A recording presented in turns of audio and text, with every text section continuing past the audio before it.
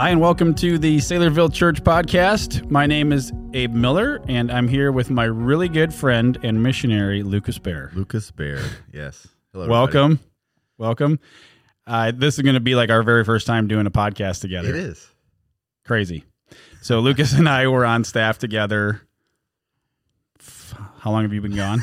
15 years? Well, I came 14? on staff here in 2000, and so you came on shortly after that, didn't you? Yeah, I was in 2001. Yeah, so from 2001 to 2007, we were on staff together.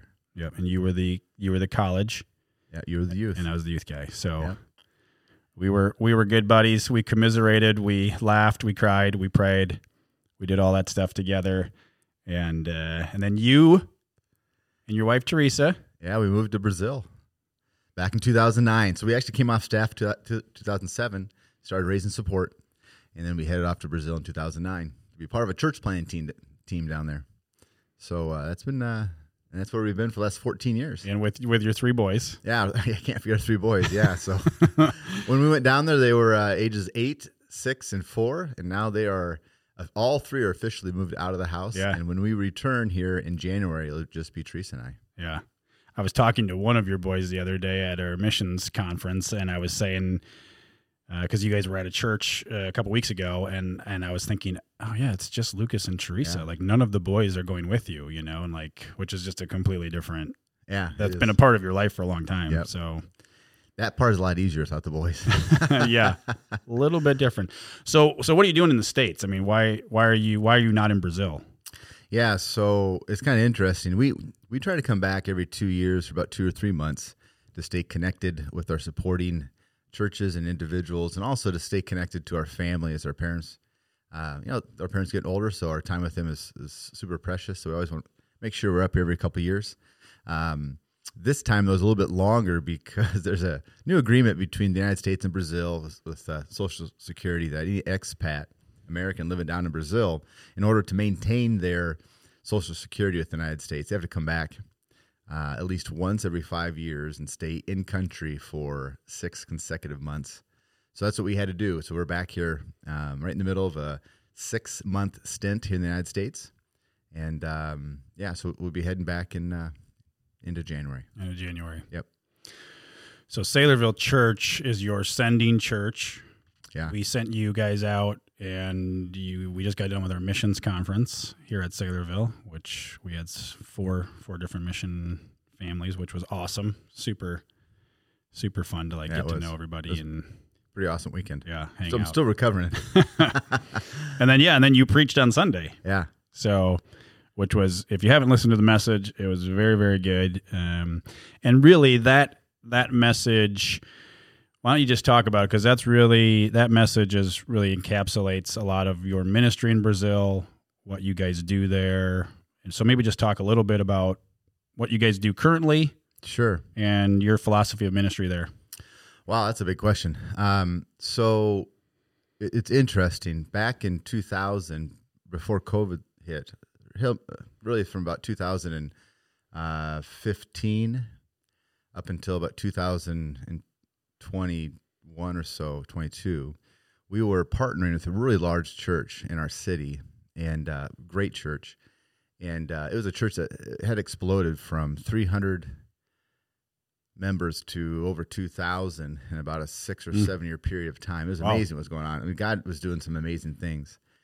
But it was interesting. When COVID hit, a lot of things were going on, but some things took place during COVID that challenged us, and I say us, Teresa and I, to kind of rethink what we were doing and what the future of our ministry would look like.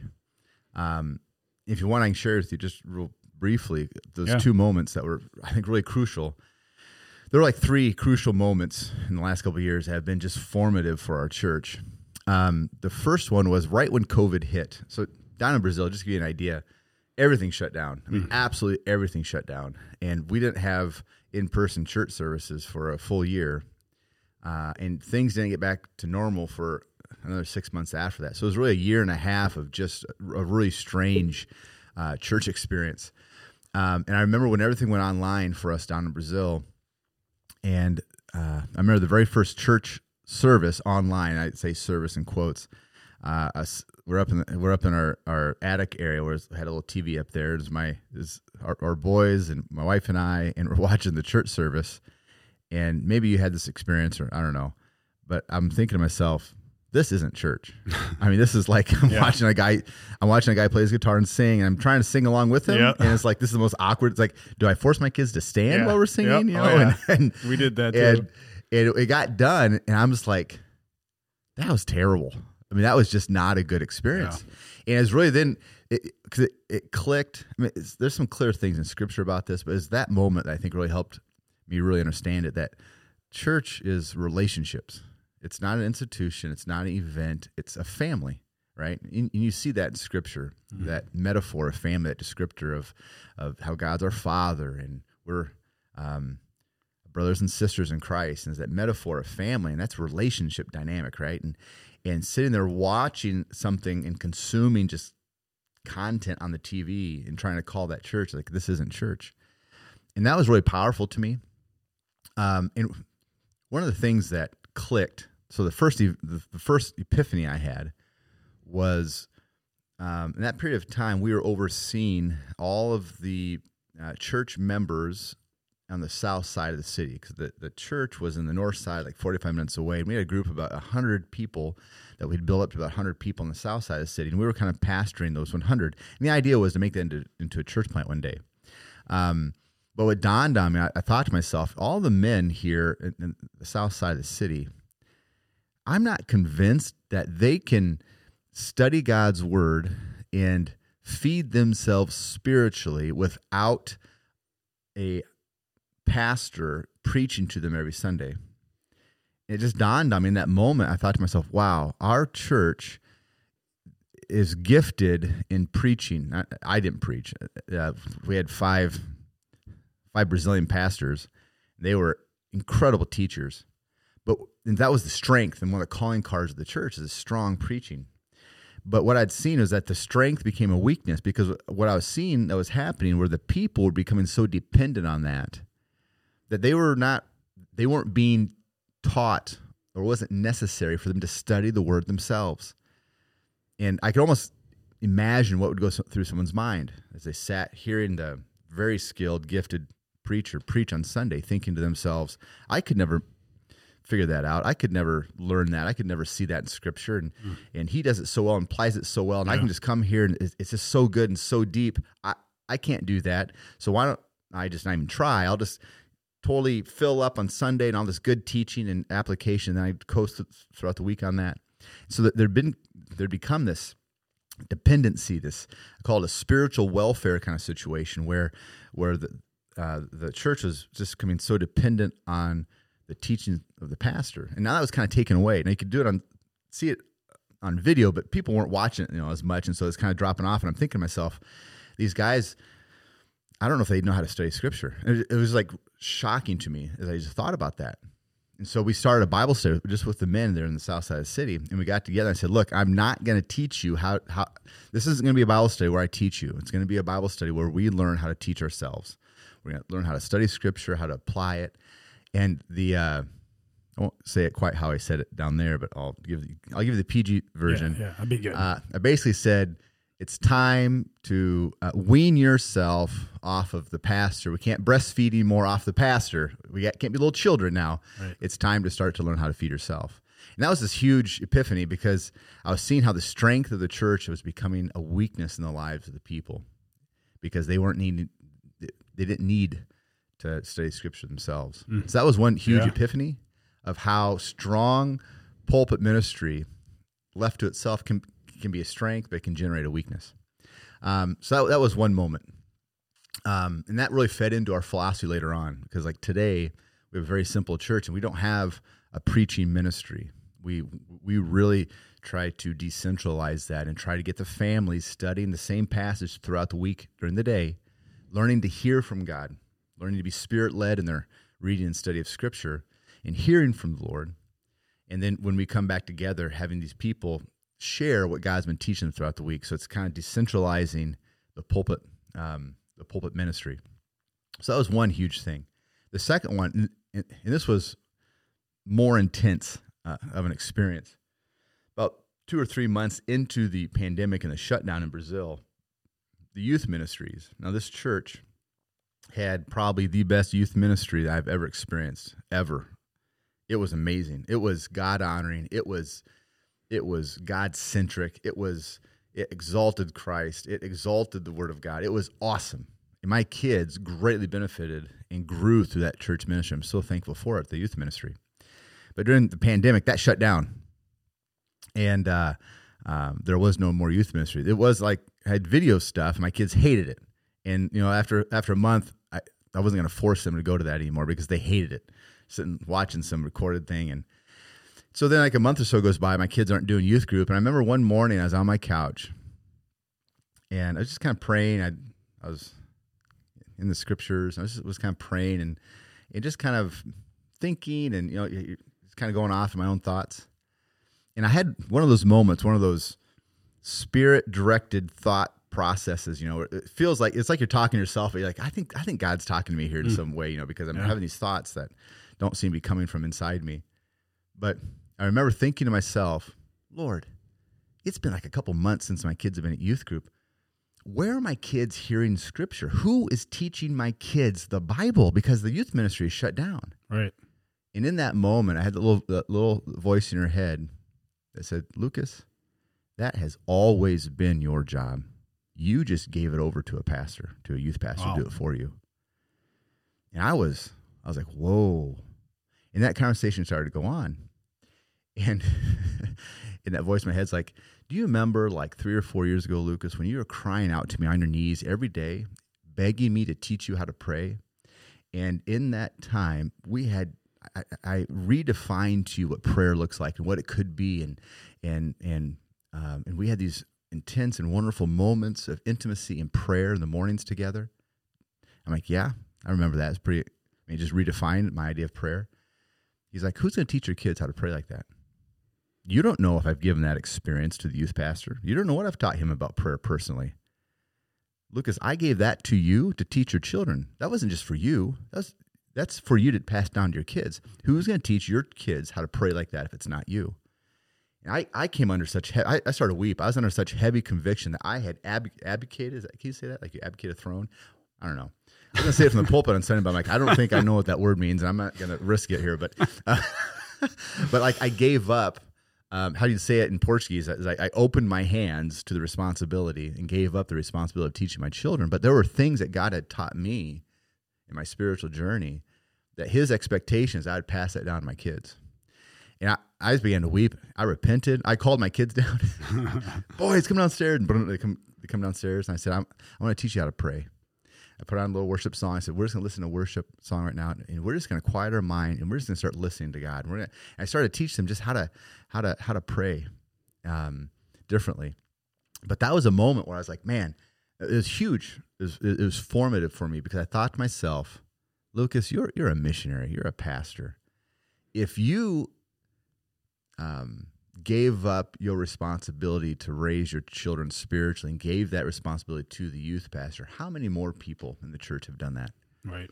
And so it was right then that I was just convicted and challenged that, look, the church needs to figure out a way to help parents reassert themselves as the spiritual influences of their home and in the lives of the children. And I really believe, man, if we can figure that out, and that's one of the things that became like a central idea and theme of our church plant.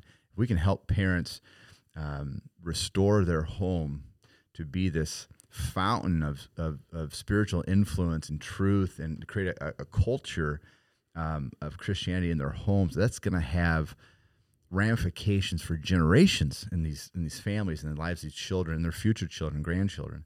So that became a that was like a central idea to us. And so these ideas coming through COVID were very profound to us. So very relational, helping people learn how to study the scriptures on their own and to hear from God, and for parents to reassert themselves as the spiritual influences of the children. Those became crucial components of the culture of our church, so much so that, like I told you, that's the reason why we're not a sermon-driven encounter on Sundays. It's not sermon driven. We facilitate conversations around Scripture that we've all been studying in our homes with our children throughout the week. But the second thing, even more profound, crazy, maybe it might be a better word, is when we invited families to start this new church plant with us. So right after COVID, we launched this new church plant. We invited just a couple families with us to start this. One of the things we told them, we said, look, this I told each family, if you choose not to teach your children about Jesus, nobody will. Because the church will not teach your children. We will not have youth ministries. We will not have children's ministries. So if you choose not to teach your children throughout the week, Jesus, nobody will. And that's going to be on you. Oh. And so that was our idea. It's like, you know what, so all these ideas, like this idea that the church is a family, it's not a business, it's not an institution. And so the relational dynamic within the church needs to reflect that metaphor of family.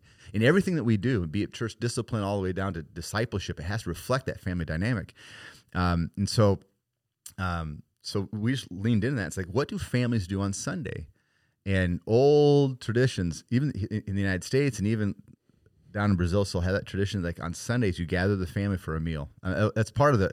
In fact, especially in the poor communities, on a Sunday, in the poor communities, there's just like smoke lofting in the air, and it's all these barbecue pits going on in these homes because they all have their family over. They're all grilling some meat, and it's like this cultural thing. It's like, can we lean into that? And why can't the church gathering look like that? And so, when you gather your family and extended family together for an event, you're not having children's ministries and get all the kids over there. Sometimes maybe you do, but everything's kind of together. And it's a beautiful chaos. And we're like, let's do church like that. And so that's how we launched out. And the first month, 2 months, it was like maybe 3 months, I hated every Sunday. It was so bad. It was horrible. I remember telling Teresa, I'm like, Teresa, I don't even like our own church plant. We're at church. I don't even want to be here. And the reason why is because it was chaos. These little kids screaming and yelling and fighting over toys and running around and so loud.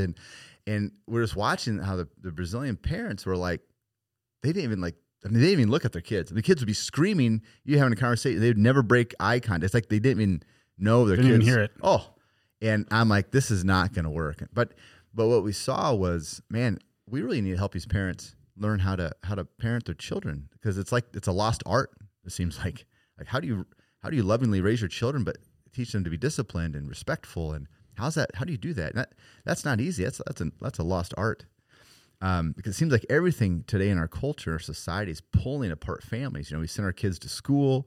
They're there for 8 hours. They go to some sport event after that, maybe some choir event. Parents are at work all day. They're like ships passing in the night. Probably don't have dinner together, have no meals together. Maybe on the weekend, but on the weekend the kids are out doing stuff, and it's like parents and children they have such little influence, seemingly by design. And as parents, man, we've got to understand the call that we have by God to raise our children. And providing a nice home and a nice car that's not raising your children. There's a lot of parents. I talk to people. It's like, well, I work this much because I want to give stuff to my kids. It's like, dude, work less, give more to children, not finances, but time. Because 50 years from now, when you're dead and gone, your children aren't going to remember the nice car or the house. Yep. They're going to remember playing catch with you, having that conversation. And so it's just we're just learning that lost art form of parenting and trying to help parents. And so we had to start pull some parents aside and say, hey, we got some issues here. We're going to help you walk through this. And we had to start working with some parents and getting. So it's today. Let me fast forward. It's been kind of amazing because now in our church, the kids, the little kids are on the floor playing with stuff. We have stuff for them to play with, but the older kids, like 10 and up, they're sitting around with the parents. They're praying with the parents. They're sharing things that they've seen in Scripture. They're asking questions. They're worshiping. They're doing all these things as a family. And you would think, because it's ingrained in our mind that we got to have something entertaining for the kids, or they're not going to come.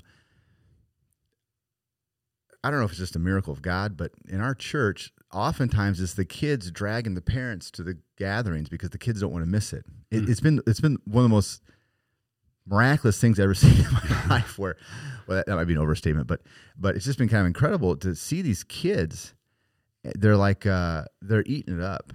It's because they're being invited into an environment that's kind of foreign to them, and they're respected. And like when the kids share something that they saw in Scripture in the week before, I mean, the church celebrates that, and so the kids, they see that. It's like, oh, so this is a celebrated thing to share stuff. And the key component, and this is I think this is so important. Here's the key component, or one of the key components. I think we have it backwards sometimes in church, where we try to create some event on Sunday. Like this step, like when you step into the church building, you step into this Christian culture, and you're hoping that rubs off on the families and the parents, that they can take a little bit of that back at home, and hopefully they'll rub off in their home, and so their home can start having this Christian culture. And we've done that backwards, where we really focus on helping the families, helping the parents create a Christian culture in their home. And then have them drag that Christian culture into the church experience. Because when you simplify your church experience like we have, and everyone kind of interacts and it's dependent. So like our church gathering is dependent on people walking with the Lord throughout the week.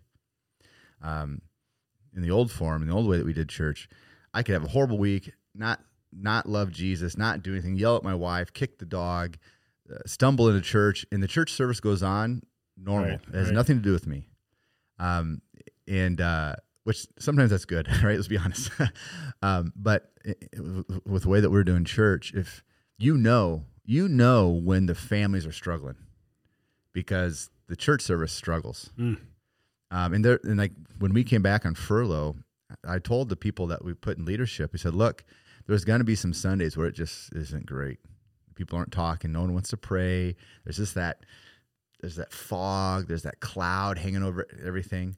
I said, in those moments, there's going to be a temptation to want to change something, to make the service cooler, to make it more fun, more engaging, to try to figure. So that's not where the answer is. The answer is when those moments happen in the service, always remember the church gathering is a reflection of what took place throughout the week in the homes of the people. So if things get funky on Sunday, that means things are funky at home. So that means you got to get into the homes of the people, figure out how they're doing, and start encouraging them again, to get in the Word, have that time with the family where they're reading Scripture together and praying together. And so like our Sundays are not the catalyst of spiritual growth. They're the result of spiritual growth that happens throughout the week. But Sundays are also obviously a catalyst of spiritual growth, because when you gather the disciples together, there's encouragement, all that stuff's going on. But I just want to say, or to talk about how our Sundays are a reflection of the life of the church throughout the week. So it's been very fascinating. And I'm talking a lot, man. I'm not giving you a chance at all to ask me follow-up questions. I've got follow-up questions once you're done. But I ain't gonna be done here or out. No, I'm kidding. But let me just share with you something hot off the presses. I had a phone call this morning, a video call with a family in our church this morning, and it was an intense phone call in a good way. This is a family. He's the owner of a coffee shop and a restaurant. And when they started coming to our church, they were already believers, but there was this complete dysfunction in the home. And they had gone through a separation. They'd come back together, but they'd never worked through all the stuff. And it was there was just disunity and fighting and bickering and bitterness in the home. And the father was verbally abusive to his children. That he was not patient with them, and he'd say mean things, and as he got frustrated, and it was just chaos. And then God started to work. We started to meet with them, help them think through some things in their marriage, and we gave them some tools. But God brought repentance into that home, and God started to restore that home. The two parents had the opportunity to baptize their two older children right before we came back, which was beautiful. Cool. But right now, this family has entered into a financial devastation. Their coffee shop and restaurant it's not paying the bills. Everything's really slowed down in the economy down in Brazil. And I was talking this morning. He's in tears. He's like, the coffee shop, it only pays our employees. There's nothing left over. They're not living on anything. He says, we're just living on debt. Oh, man. And you can see the brokenness. And he's weeping. And he says, but Lucas, these tears, they're not tears of sadness and frustration. He says there's tears of joy, because I don't have anything else, but the one thing I have, what I've gained, is my family.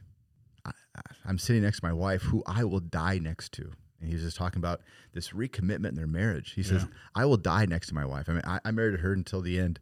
And he says, in my children, he says, there's such unity in my home. There's such love in my home. We're open to our kids. They know what's going on financially, and they're with us. In fact, he said, just this past Monday, he said, my kids asked, he said, Dad, can we do a Bible study together? I know we studied the passage for Sunday, but can we have our own little Bible study? And he said, so on our family day, which is Mondays, we sat down and studied the Bible together. And he said, he's like, Lucas, everything is falling together in my family. And he talks about how just the unity in their home. And he's like, I don't have anything, but I have everything. Mm. And he's weeping. I'm weeping. I'm falling apart. It's an ugly cry. And he's not coming down the faces. And just seeing what God is doing in this man's life, it's a miracle to know where they were a year ago, to see what I'm hearing. And he's talking about how he started talking about our church, and he's like, a year ago we started going to this church. I didn't believe in this church. It was just such a weird. He's talking about it just so simple, and he liked big and loud, and he that's what he loved. And our church has none of that. And he just talks about how God has just, this past year, has been transforming his home and the lives of his children and his relationship with his wife, and seeing his wife transformed by the gospel. And it was just powerful. And then he said something very, very, very, very strong. He said, Lucas, he's talking about a certain family that's really going through some struggles right now. He says, Lucas, there's people in the church who have everything, but they don't have this. Mm. He began to weep again. He says, in essence, he was saying they have everything the world can offer, but they've got nothing. Their life is in chaos because their house is in chaos, and they're not humble. They're not repenting. They're not walking with Jesus in their home, and they work so hard and they have everything, but they have nothing. And oh my gosh, we're just crying. I'm crying, and this is this intense moment, and to see this guy who was so broken, in a broken home and a broken marriage, and now God has restored him and has given life in his home. And now God's raising this guy up, and he's ministering to this other family that's fallen apart, and he's right there, and he's fasting with them and praying with them. And it's like I was looking at a spiritual giant who a year ago was totally off the reservation. And I was weeping, and he was talking about how even though they have nothing, he's learning to be generous. Even though they have nothing, but he's figuring out how to be generous. And he has this passion to share the gospel with people, and he has all these opportunities, and how they're going through such a difficult time financially, but he's okay because God's teaching him so much, and how to be humble and dependent on him. And I'm like, holy cow, this is something that's just amazing to watch. And not saying that because we do church the way that we do it, we do a little house church and simple, that's not the answer, but seeing people restored, and seeing people striving to restore their homes, starting with their marriage, and having that relationship overflow into the lives of their children if they have children, and being family-centric, trying to restore homes. It's been amazing, because it's not just one or two lives that are being impacted by this, but the children have changed, and that's going to change the trajectory of their future. You start thinking 50, 100, 200 years down the road, these decisions these parents are making, this family, this, Lord willing, will have a rippling effect into the future for generations. It's overwhelming. It's amazing. So that was just this morning. He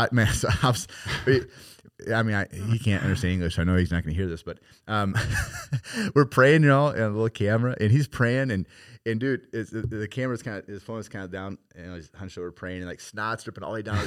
It's so funny because I open my eyes for a moment, and I see a snot ball coming down out of his nose, hanging down, swinging in front of the camera. It's like, oh my goodness! But it was we were just a mess, weeping of joy, and as we're praying together, it was quite the morning. But is in that moment I'm like, man, Lord, I'm thankful for what you've allowed us to be a part of. What a powerful story and illustration, like that man you're talking about, like that. The people who have everything worldly, but they don't have what I have. I mean, that's a great illustration. And I guarantee there's going to be people who are listening to this who are like, Lucas, I don't have that at home, right? Yep. I don't know if it's even possible. It is. It starts with repentance and humility, looking at yourself first, striving to be the revelation of Jesus in your home. So often we're like, man, if my spouse would just do this better, right? Right. And that's just a trap of the devil. We got to look at ourselves.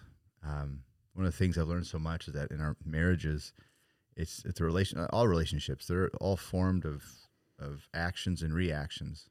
This is what I learned a long time ago. I learned that if my wife isn't treating me the way that I want to be treated, then that's a signal. Like in the past, I'd be frustrated. Like, why aren't you doing this, or why aren't you speaking this way? Or I'd think it's something that she's doing wrong. But I've learned that no, she's just responding to something that I'm doing. So if Teresa's not treating me the way that I think I should be treated, it's usually because I'm not treating her the way that she needs to be treated. And so instead of looking at her and saying, "Oh, she needs to change," I always stop and think, "Okay, what am I doing wrong here? Am I loving my wife? Am I serving my wife? Am I?" So it's always looking back inside. The only person I can change is me. Yeah. And there's no guarantees, right?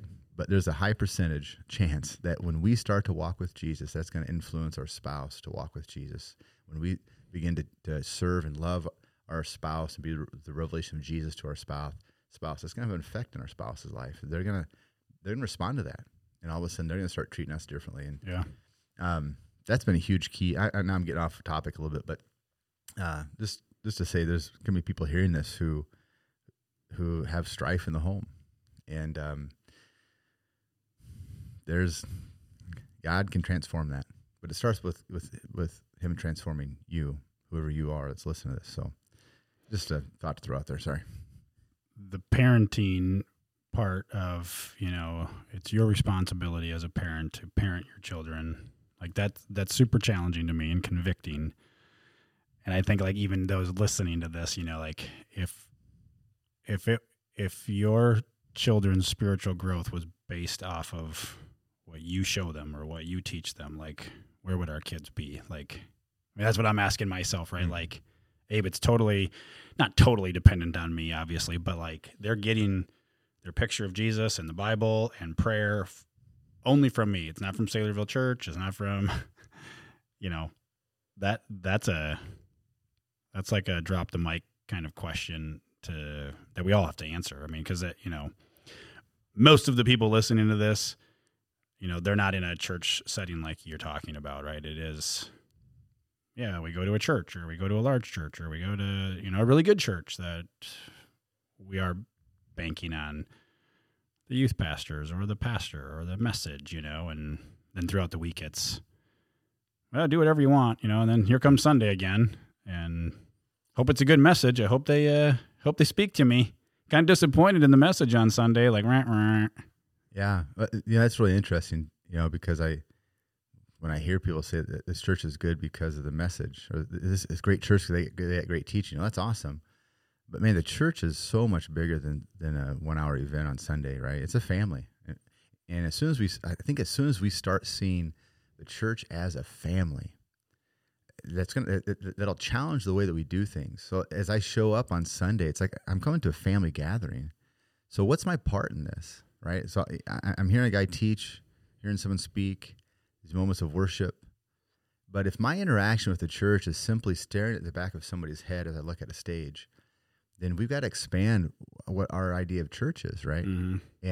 And that's not just on the leadership trying to figure something out. That's on us, right? Like every person in a chair in the auditorium. It's like, how am I interacting with these people throughout the week? Am I investing in someone's life? Am I having fellowship with anybody? Are there people in my home?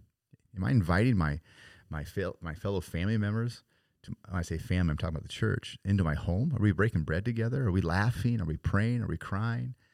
Are we having these interactions, or are we just kind of like or does our church family reflect what our home family's like, where we're off doing different things, our own lives, and every once in a while the ship's passing the night on a Sunday, and that's it.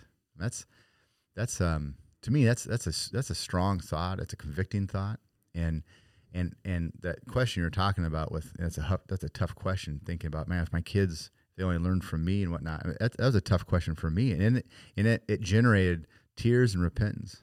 And I think as parents, I think a lot of us, and as spouses, and as members of the family of God on Sundays, as we think about what we're doing and what's going on, it needs to generate tears and repentance. I was talking to a guy this morning. We were talking about forgiveness and how often we'll say to our children, like you should, you need to ask for forgiveness, or you should go and grant forgiveness or whatever.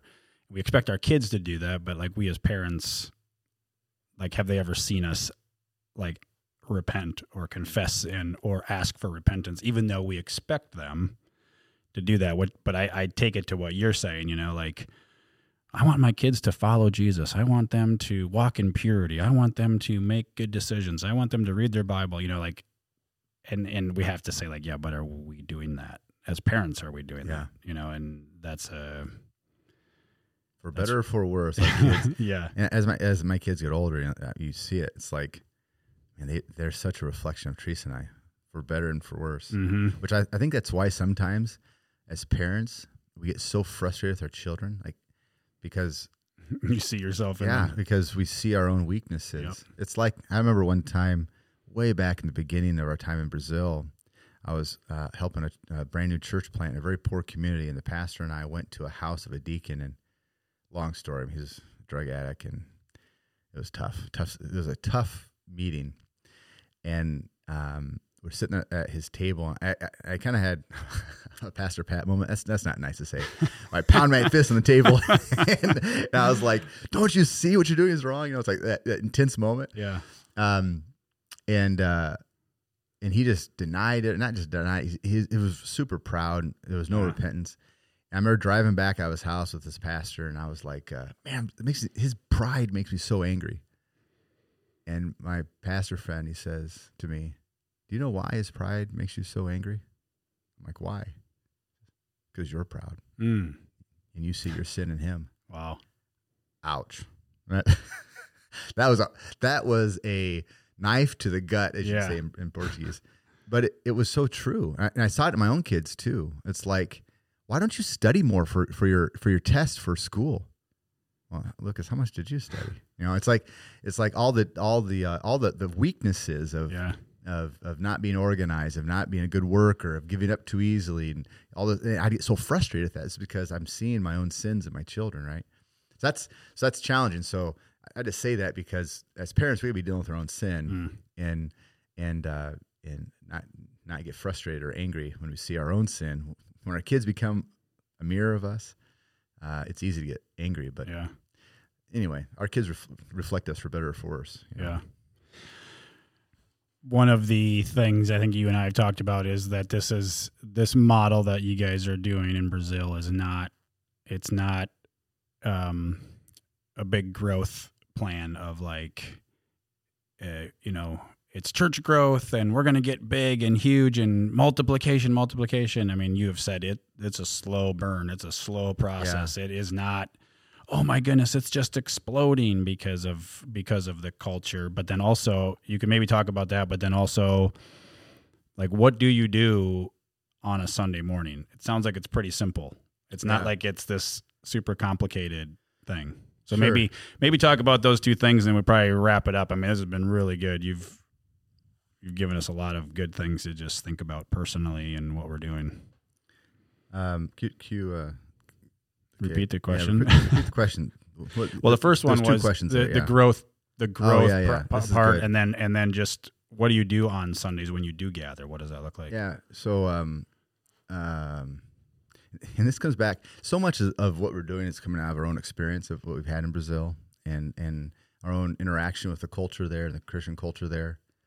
In our former ministry, we were really what we were doing. We were pastoring small groups. We started with one small group, and our job really was to build out that network of small groups and back then the idea was, well, then we'd one day join those small groups together to be a church. Now, that never materialized, but that was the vision back in the day. And so we're just working with small groups and networks, and really we're doing kind of the same thing now, but the small groups aren't part of the church. The small groups are the church. But our partner church had a model at that time that was a very aggressive growth model. And the mantra, I don't think you should use the word mantra, the motto, let's use Christian terminology here. The motto was, a healthy small group multiplies at least once a year.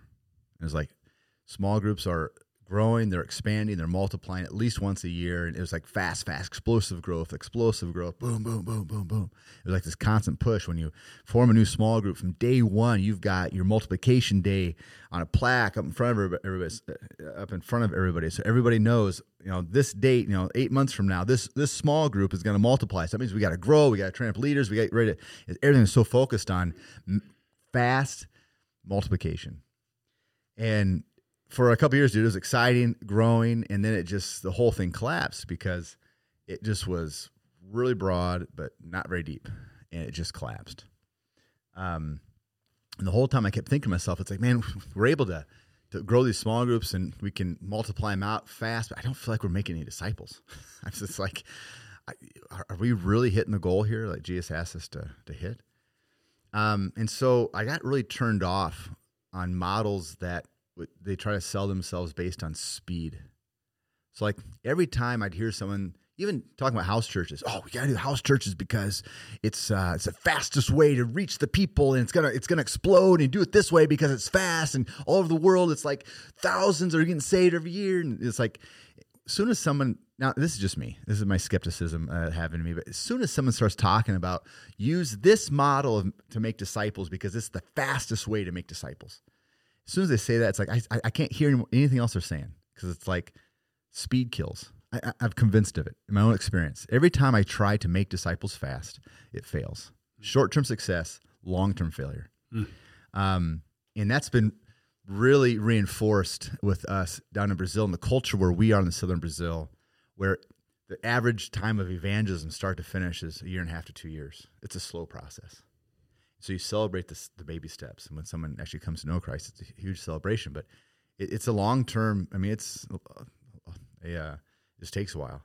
And then just seeing that discipleship's the same way, right? Because once we redefine discipleship as not simply the passing down of information, but it's passing down a lifestyle. So It's that information married to obedience, and not just trying to shove them full of information, hoping that some of it sticks, but say, hey, we're going to teach you something here, and now we're going to obey it. We're not going to go on to the next thing until we figure out how to obey this what we've already learned. That slows everything down.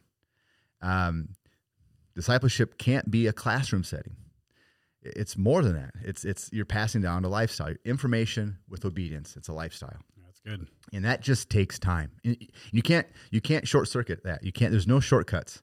When you're trying to go fast, short-term growth, long-term failure. That's my experience. And so we stopped having like goals of like numbers and dates. We just took those off. It's like, no, every person's unique. Every family's unique. Every moment's unique. And it's just a process. Once you take out, for me, and again, this is so very personalized. Other people can do it other way. This is just how my mind functions in my experience. But for us, as soon as we started taking out the goals of that person and the dates and the numbers, it allowed us to have more patience with people, because oftentimes we'd get so frustrated with new disciples when they're not growing as fast as we want them to, or when they fall back into sin. But it's like, hey, every journey is very personal, right? And so it's just, we're just going to go as we go, and here's the process, and it's just a part of a process, and we're walking with them through this process. And if they're not moving as quickly as we want them to, hey, that everything's it's very personalized. It allows us to be more patient, learning to be more patient with people, and joining them in their process, and not having some of these expectations. But that's been really challenging to us, and so like in our house church, because we're in the business of making disciples. That's what we do. That's the one thing that Jesus told us to do. That's the one thing, make disciples. And so that's what we want to do. We just want to make disciples. And we don't, I mean, I'm like, I don't care if our house church gets big or we multiply 1,000 times. That'd be fantastic. We just want to make disciples. If that even means we make disciples and at some point they end up at a different church serving the Lord there, awesome. They didn't leave the family. Right, There's right. a different location, right? And so we just want to make disciples. We don't think about numbers and those kind of things. But what I'm convinced of, this is my sneaking suspicion. If we go slow now, when I say slow, just walking with people, restoring homes and families and husbands and wives and children, as we go slow now and just continue going slow, making disciples. If you have like 100 people going slow, making disciples, from a distance, that looks really fast, right? All of a sudden it becomes very exponential. Yep. So kind of the thought I kind of tell myself is I want to go slow now so there's exponential growth later, right? So I want to go slow now and really make good disciples who know how to make disciples, right? So often I think we train disciples not to make other disciples, but to make invites. It's like I disciple you so that you can invite your neighbors to our church Sunday experience. And then the professionals can take over, right? And trying to turn that around backward and say, no, we want to make disciples that know how to go out there and they can start making disciples in their network of relationship that God has placed them in. And it's almost like, it's inviting people to join the mission, right? And I really believe that every follower of Jesus is a part of Jesus' mission. And some people have different gifts or can handle certain situations a lot better than others, whatnot, but everyone's a part of that process. And so if we want to make disciples that make disciples, and you have to go slow to do that, right? Yeah. I think part of the only way we can go fast to make disciples is if we change the process. And so I don't need to teach you how to raise your children. I don't need to teach you how to start a conversation with someone, lead them through the gospel, through a Bible study, bring them to Christ, baptize them, disciple them, help them with their marriage. That's so much. That takes a long time, right? And so because of this cultural thing we have to go fast, I'm going to short circuit all that. So I just want to get you to know Jesus, and then all you have to do is invite people to church. The professionals now will take over. That's really good short-term growth, but I don't think it's long-term. I think COVID showed us that, because when COVID shut down the church, it was like, whoa, okay, how are these people going to do without the church here? And when I say the church, I'm talking about the Sunday experience. How are people going to do without that? And to me, that was like we got to rethink this a little bit, because I don't think we're making disciples. I think we're making attenders who believe in Jesus. Now, look, someone who believes in Jesus is a disciple. So I don't think that you trust in Jesus and in some future date you become a disciple. I'm not saying that, but what I'm just trying to communicate is we're good at making attenders. I think sometimes people who they're not very good disciples. They're dependent on all these other things.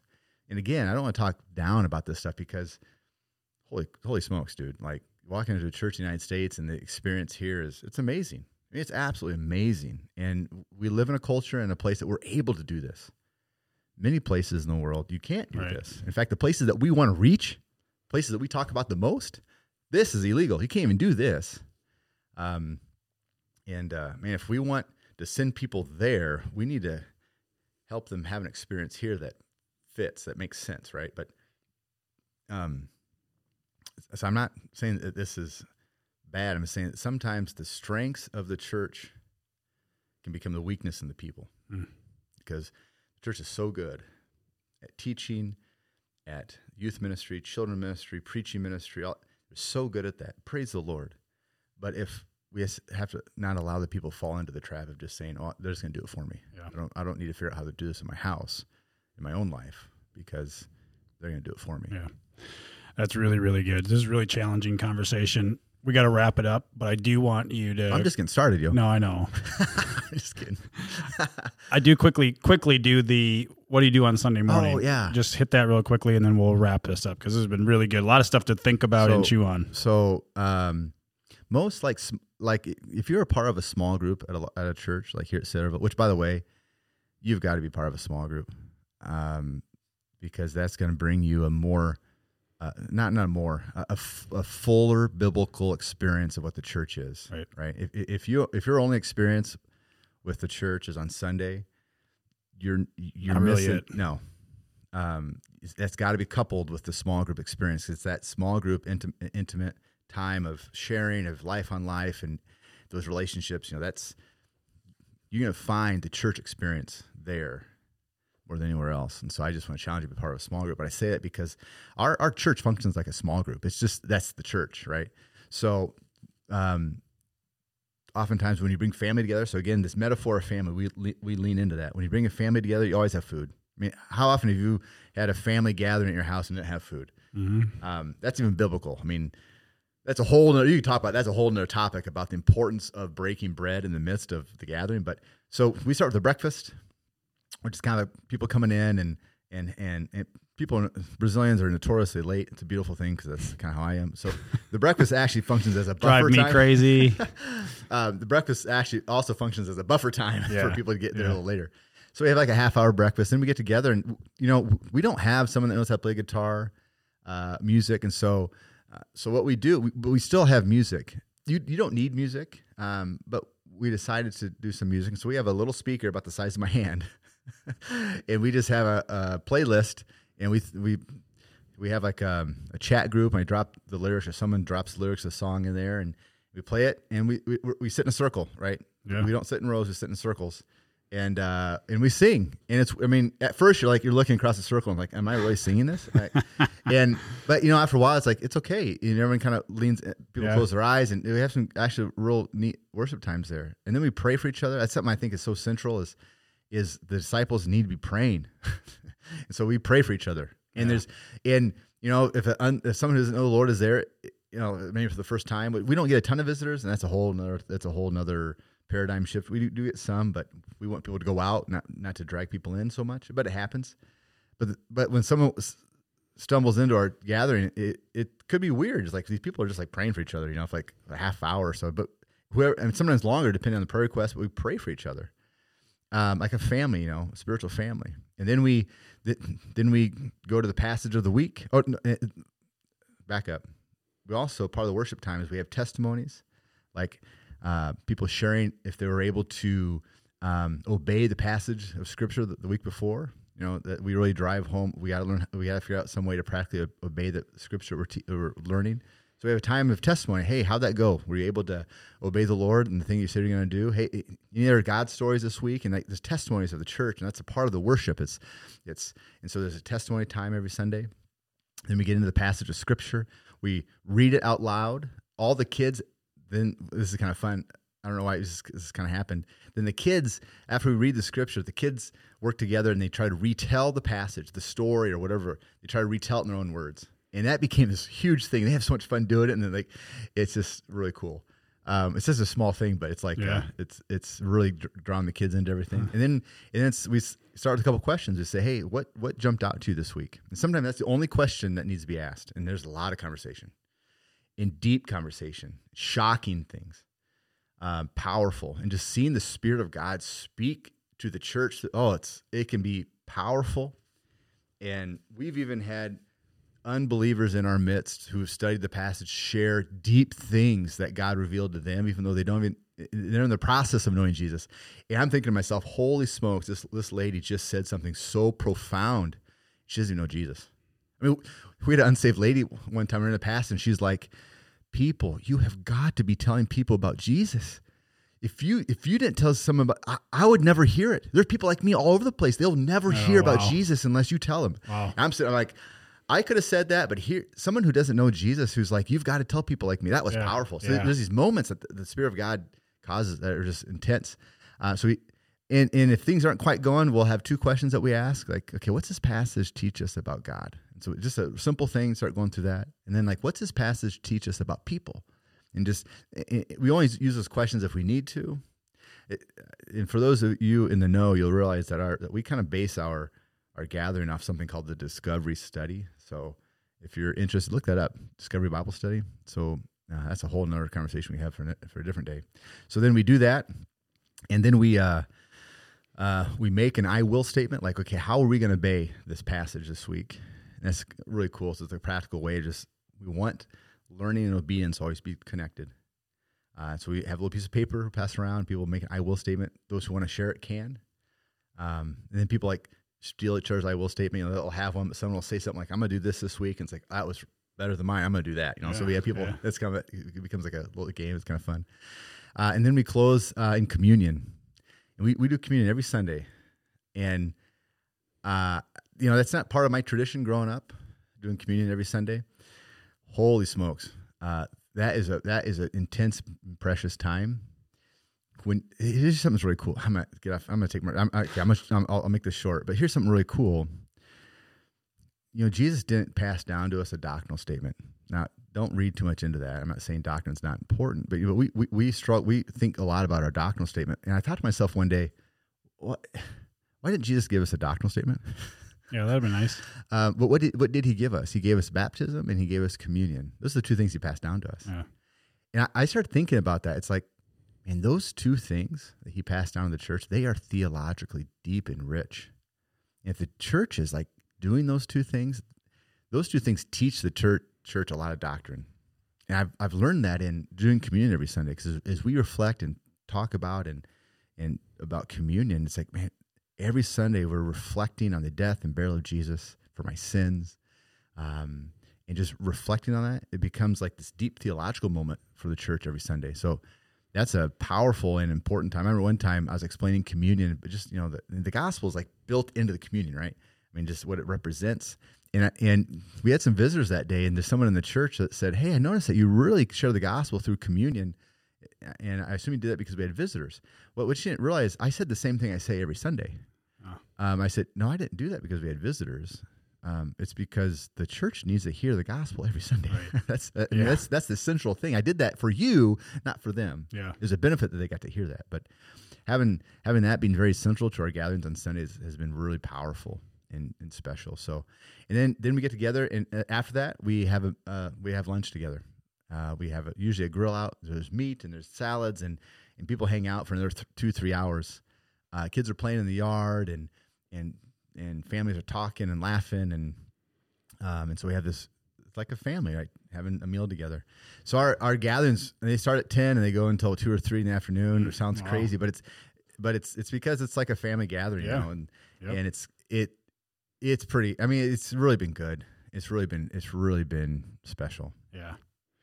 This has been really good, really good. I was not anticipating the conversation going this way necessarily, but this has been really good. I feel like I've got to go back through it and ask myself some questions. Edit some things. No, not edited, but just go back through and be like, oh man, I don't know, like I just got to like think about it some more, and really ponder and ask my heart questions in my own heart, which I think, those of you who are listening to this, there's some really good stuff here. There's some really good things to ponder and pray through and think through. So I'm unloading a lot of the things that God has been teaching me and Teresa in the last 3 years or so, 4 years, all into one little podcast. So it's a lot of things, right? But there's just been been a pretty intense journey for us. And it's been pretty awesome. Yeah. Well, hey, if you're listening, pray for Lucas and Teresa Bear as they continue to do ministry in Brazil, and your kids are staying here, going to school in the States, and pray for them. Yeah, as well, as they've got decisions to make, and one's getting married, and in June. Yeah, it's a lot of exciting things coming down the pike here. So, yep, super cool. Thanks for coming in. Thanks for sharing. Love you. Love you too. And we'll keep praying for you that God will keep developing and using your church in Brazil, which is super cool. Thanks, praise the Lord, man. Yep, appreciate it.